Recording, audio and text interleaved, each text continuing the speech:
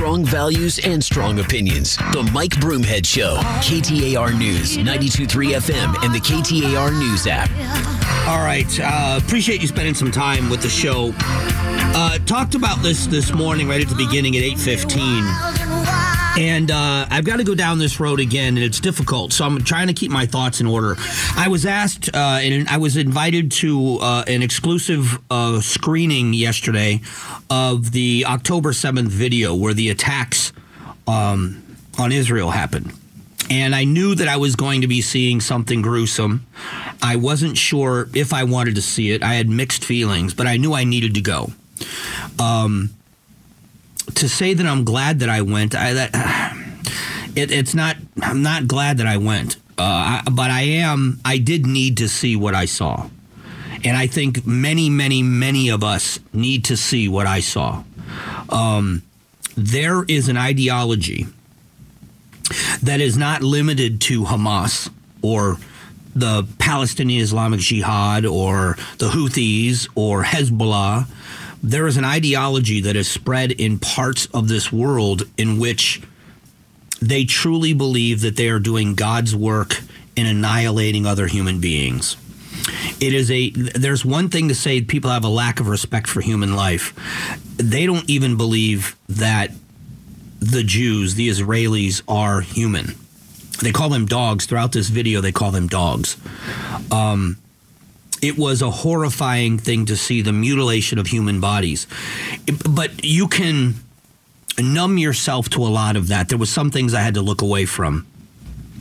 But you can numb yourself to that. We've seen enough. It's available enough that death or even murder is something that you can witness without it shocking your system. But what shocked me was the joy. I cannot give you another word. The absolute happiness in which they were doing this. And so you think, okay, you've got a radicalized bunch of people that, in this case, hundreds of people, that 1,000 people, whatever it was, that stormed Israel and went into these towns and went into a military barracks and other places, a music festival, and murdered a bunch of people, these radicalized gangs. We see gangs all the time, and you would think that a street gang that has the ability, you look at MS-13, a street gang in the U.S. that uses tactics of terrorism where they don't just kill people, they mutilate them and set their bodies on fire, sending a message to their enemies. And you think, okay, that is such a small portion of what we have in our communities. This looked to be an entire community.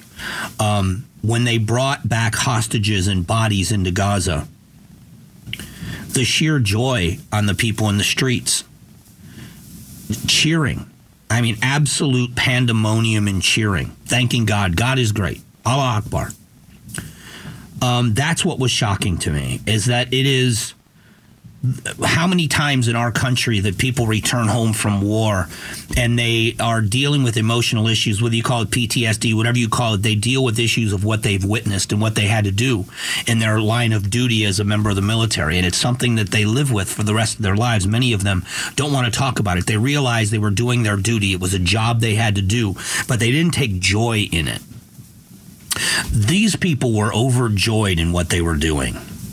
I watched in this video the beheading of 2 bodies, people that were already dead, but mutilation, the murder of children, the indiscriminate killing at a music festival of just gunning people down, treating people like target practice, cars driving by with really not understanding what was about to happen, and then opening fire on them with a rifle. One of the opening scenes was a dash cam video from inside a victim's car, and so they could see people standing in the street, and they were driving almost as if they didn't know what was happening.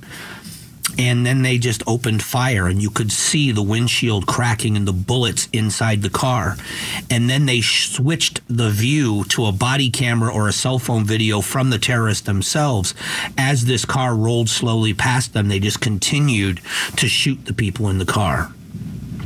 One of the scenes showed 2 people pull up to a gate, and they just opened fire on this couple in this car, and you could just see the bullets destroying their bodies. I can't describe it any other way. But again, throughout the entire thing, it was the joy. There was a phone call during And in the phone call, it was a son who had murdered a bunch of Jews, and he had picked up one of their cell phones to call his parents to tell them how proud they should be of their son, that he had killed at least 10 Jews with his own hands. Father was on the phone, was so proud of his son. Mother got on the phone, so proud of her son, celebrating the fact that he was calling them from a cell phone of somebody he had just murdered. That joy in what they were doing, the joy on the faces of the people when they brought hostages, women and young men, and brought them into Gaza, the joy in the streets of Gaza. So I'm certainly not trying to demonize every Palestinian. I'm not trying to say that every Palestinian is overjoyed at the death of Jews, but I am saying to you that this is a much bigger problem than the people wear a uniform and call themselves Hamas or call themselves Hezbollah or any of these other organizations, that this is rooted in their culture. Just so you're aware that on October 6th, the day before this happened, there were no occupiers in Gaza. The Jews had left in 2005. And the Palestinian Authority and the Palestinians elected, and Hamas is the government. And so the Israelis began the fight to get rid of all of these people that were committing these acts. And I want you to think about, I guess I do want you to think about it. It's why I'm talking about it, but it's a horrible thing to think about. That imagine if you're an Israeli. Imagine if you're sitting in that room and you're watching this happen, and you realize that these are your neighbors, and these are people that hate you so much as a people, not as an individual, that they indiscriminately not only murder people, but they take joy in it, and then they mutilate the bodies and celebrate the mutilation and death. And then they run back to their side of the border. And then when the Israelis say, we are going to make sure this never happens again, they play the role of victim. They play the role of a victim and act as if the Israelis are doing something wrong. And they gave warning. Imagine the use of, if this happened here, imagine if it happened here in this state. And we warned, it's dumb to say, but we warned New Mexico, you've got 2 days, 3 days to move, and you're going to move east because we're coming to get rid of the terrorists. And they use that kind of restraint. And now they've pushed the terrorists all the way south to Rafah.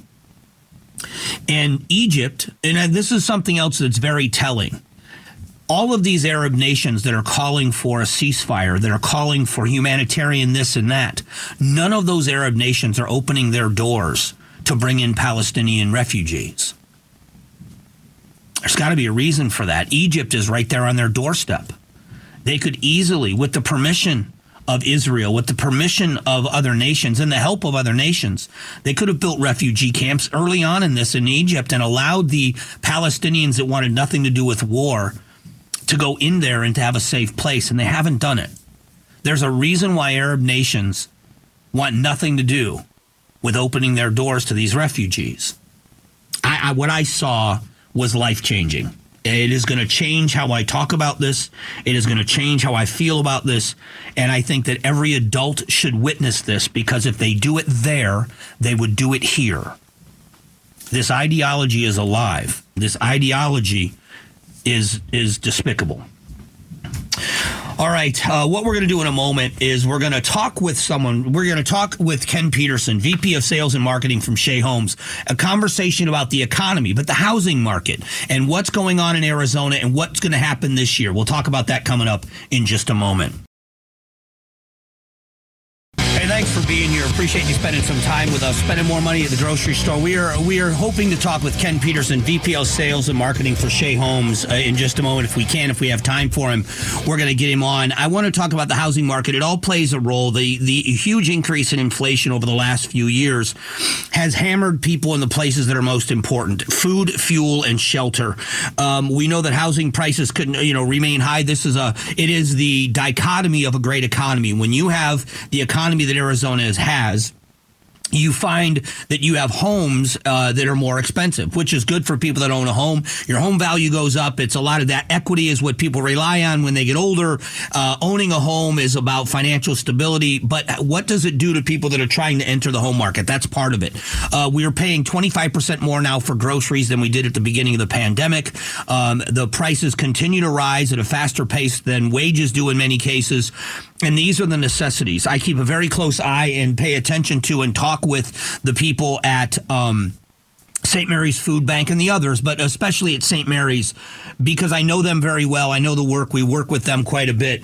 And what they do at St. Mary's Food Bank is important. And the reason why I keep in touch with them is because they give out emergency food boxes. And these are families that are having a difficult time making ends meet. And they're having a difficult time making ends meet. So what they're doing is reaching out to get food.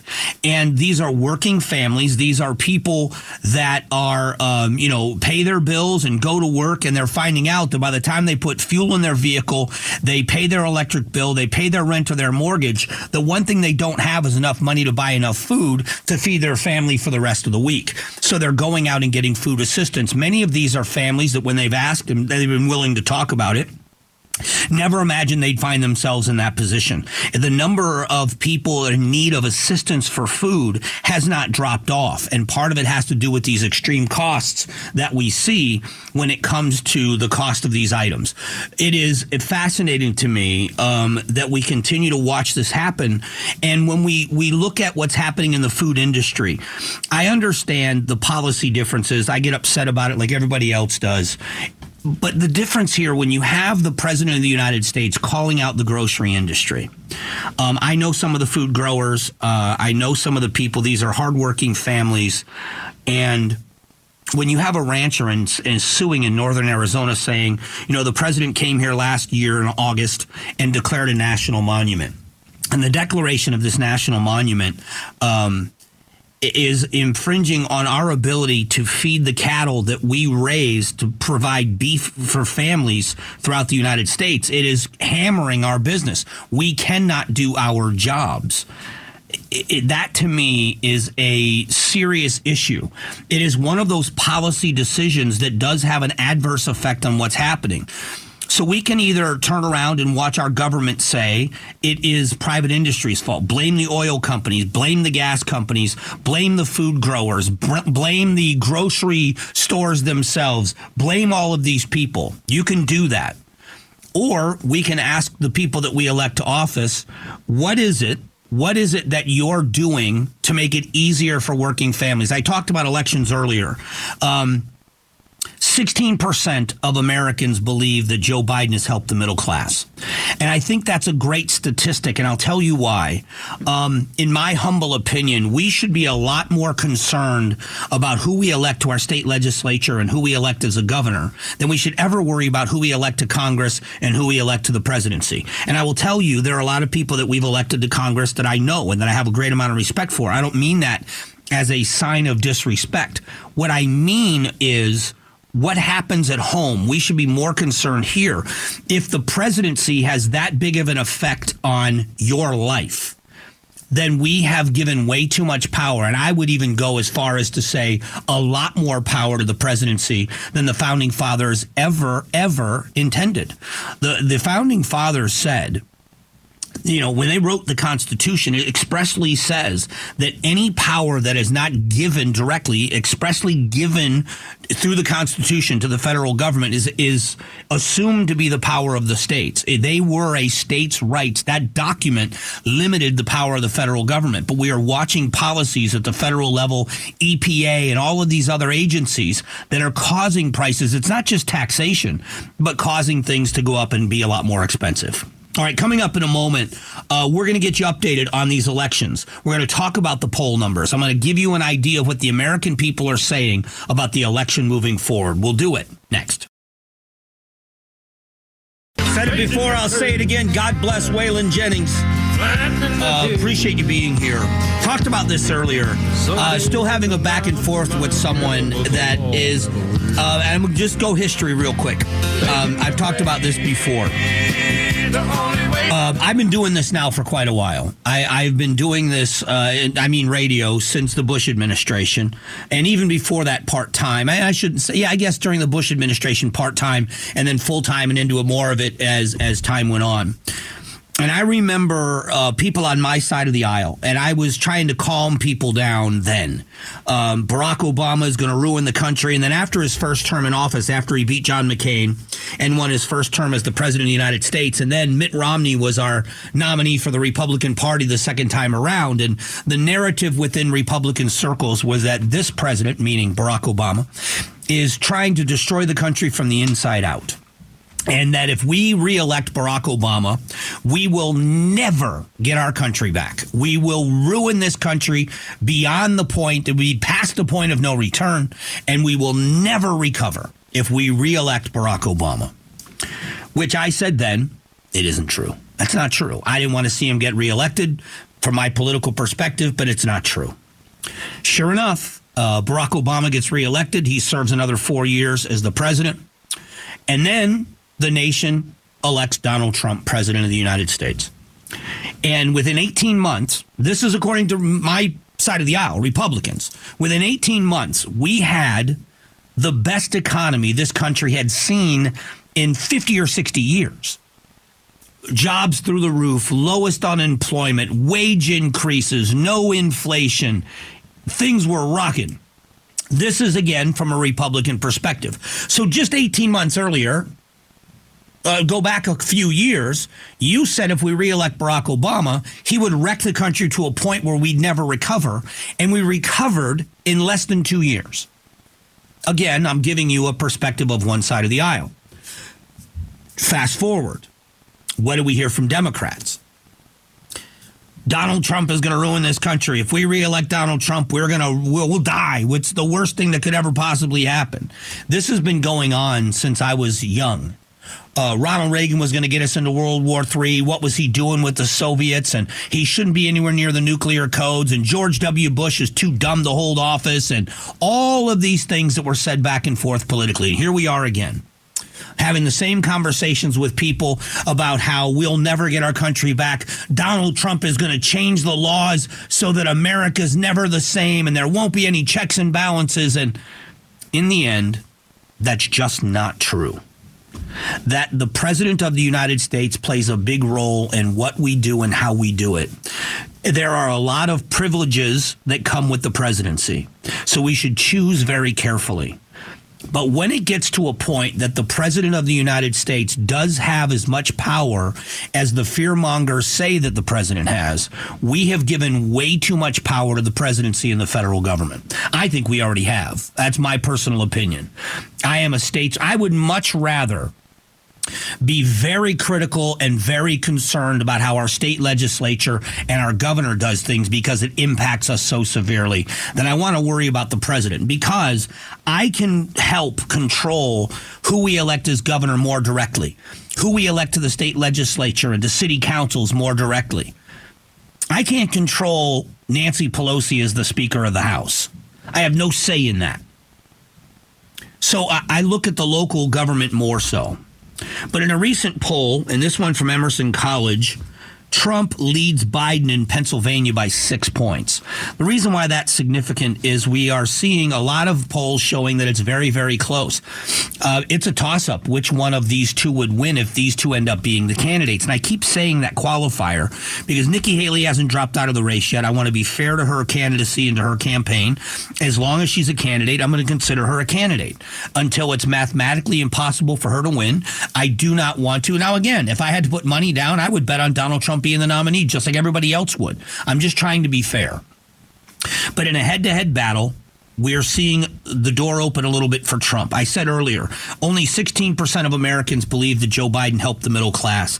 At some point, we have to have leaders that are going to stand up and say, stop looking to the government to fix things for you.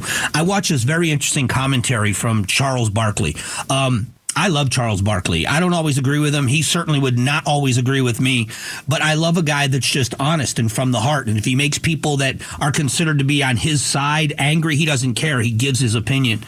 And he was talking with a group of players and said he voted Democrat his whole life. And he looked around and said all the people he grew up with are still poor.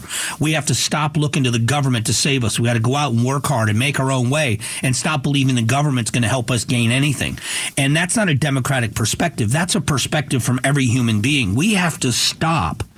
First of all, we're the voters. We give them the power to do the things they do.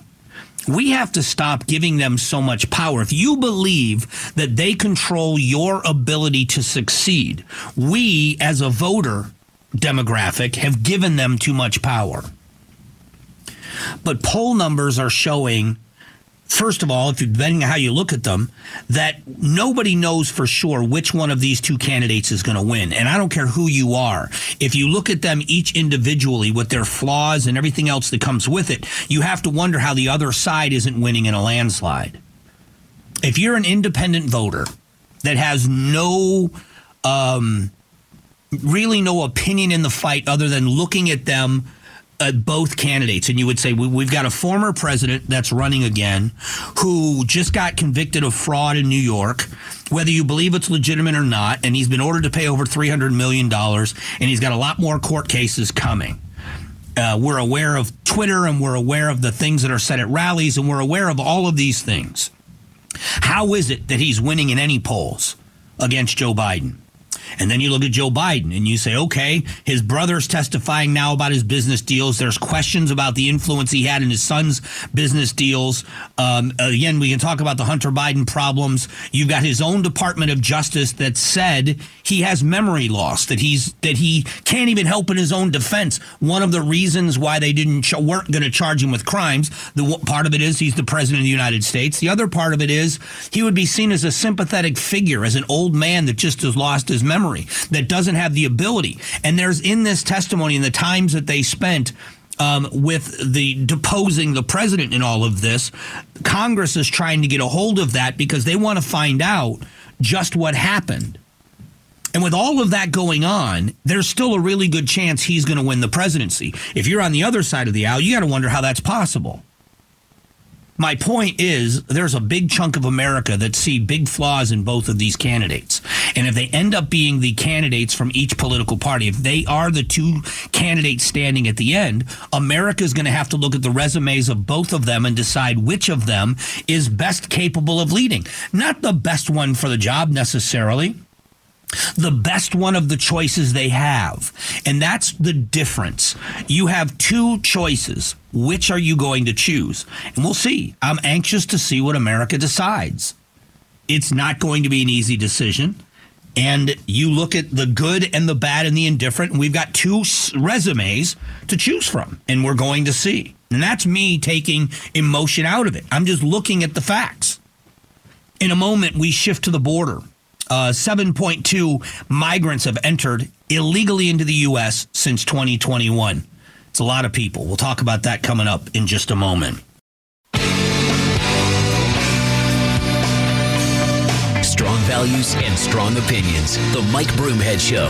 KTAR News, 92.3 FM, and the KTAR News app. All right, NASCAR returns to Phoenix Raceway March 9th through the 11th for the Shriners Children's 500. Get ready for the thrilling experience as NASCAR heads west and drivers like Kyle Larson, Chase Elliott, and take on the Desert Jewel for your chance to experience this. Head to the challenge contest page at KTAR.com for your chance to win tickets.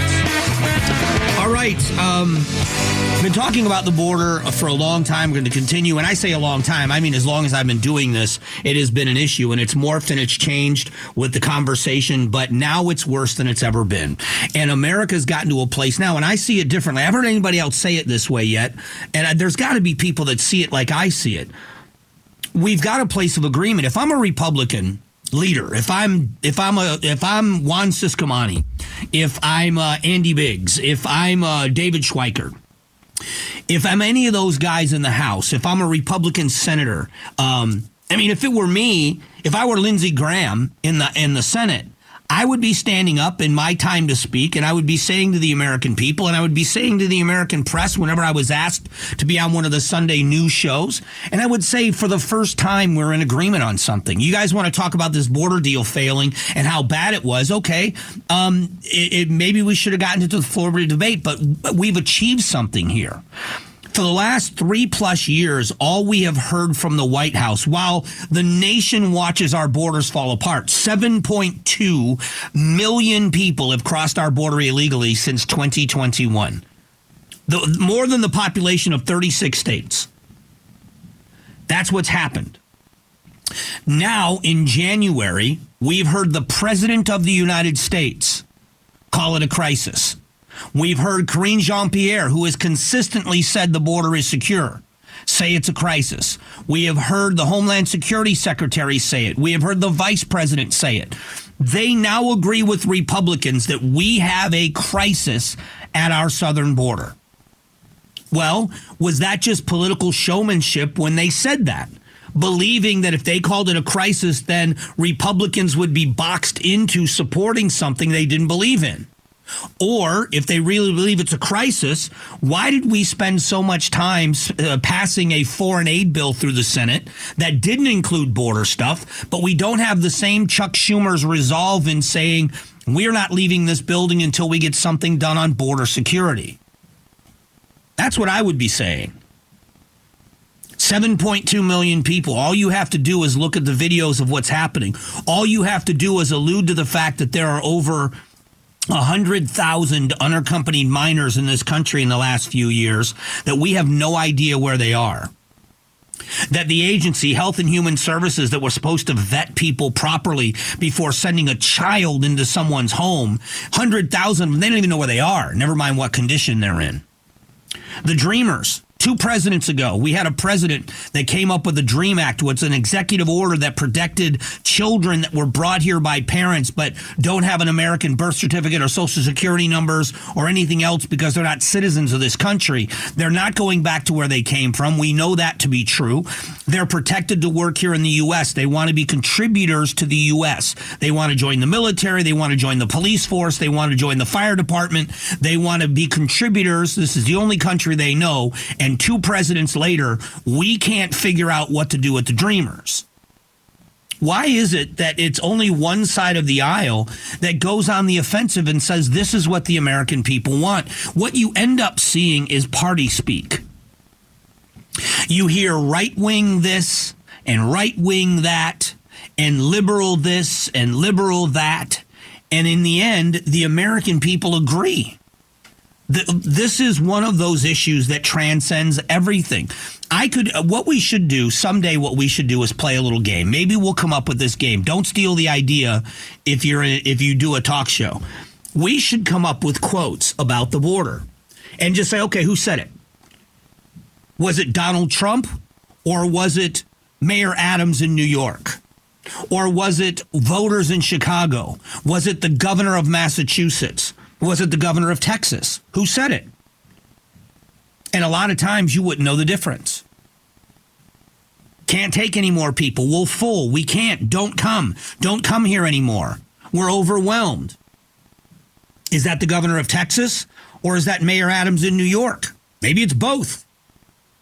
We've got the American people in agreement that we need emergency border security, and we can't get anyone to move on it. And I'm telling you, as sure as I'm sitting in this chair, the American voters have no idea what power they really have.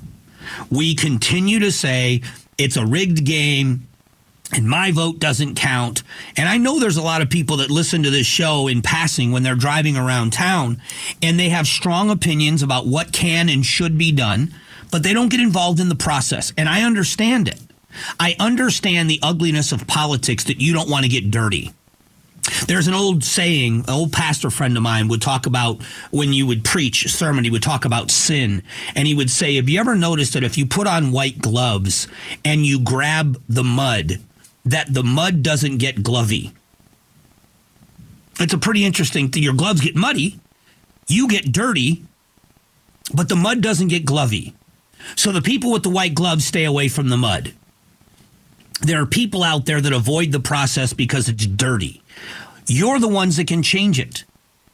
The people that are not engaged, that are registered to vote that don't, or aren't registered at all, are the people that are needed to make the change.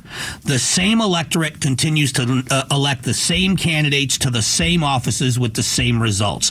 You want to change who we elect, you got to change the people that are voting. Increase those numbers. Increase the diversity in opinions. Increase the power of the electorate. It's the only way it's going to change. All right, I'm off my soapbox. I'm off it.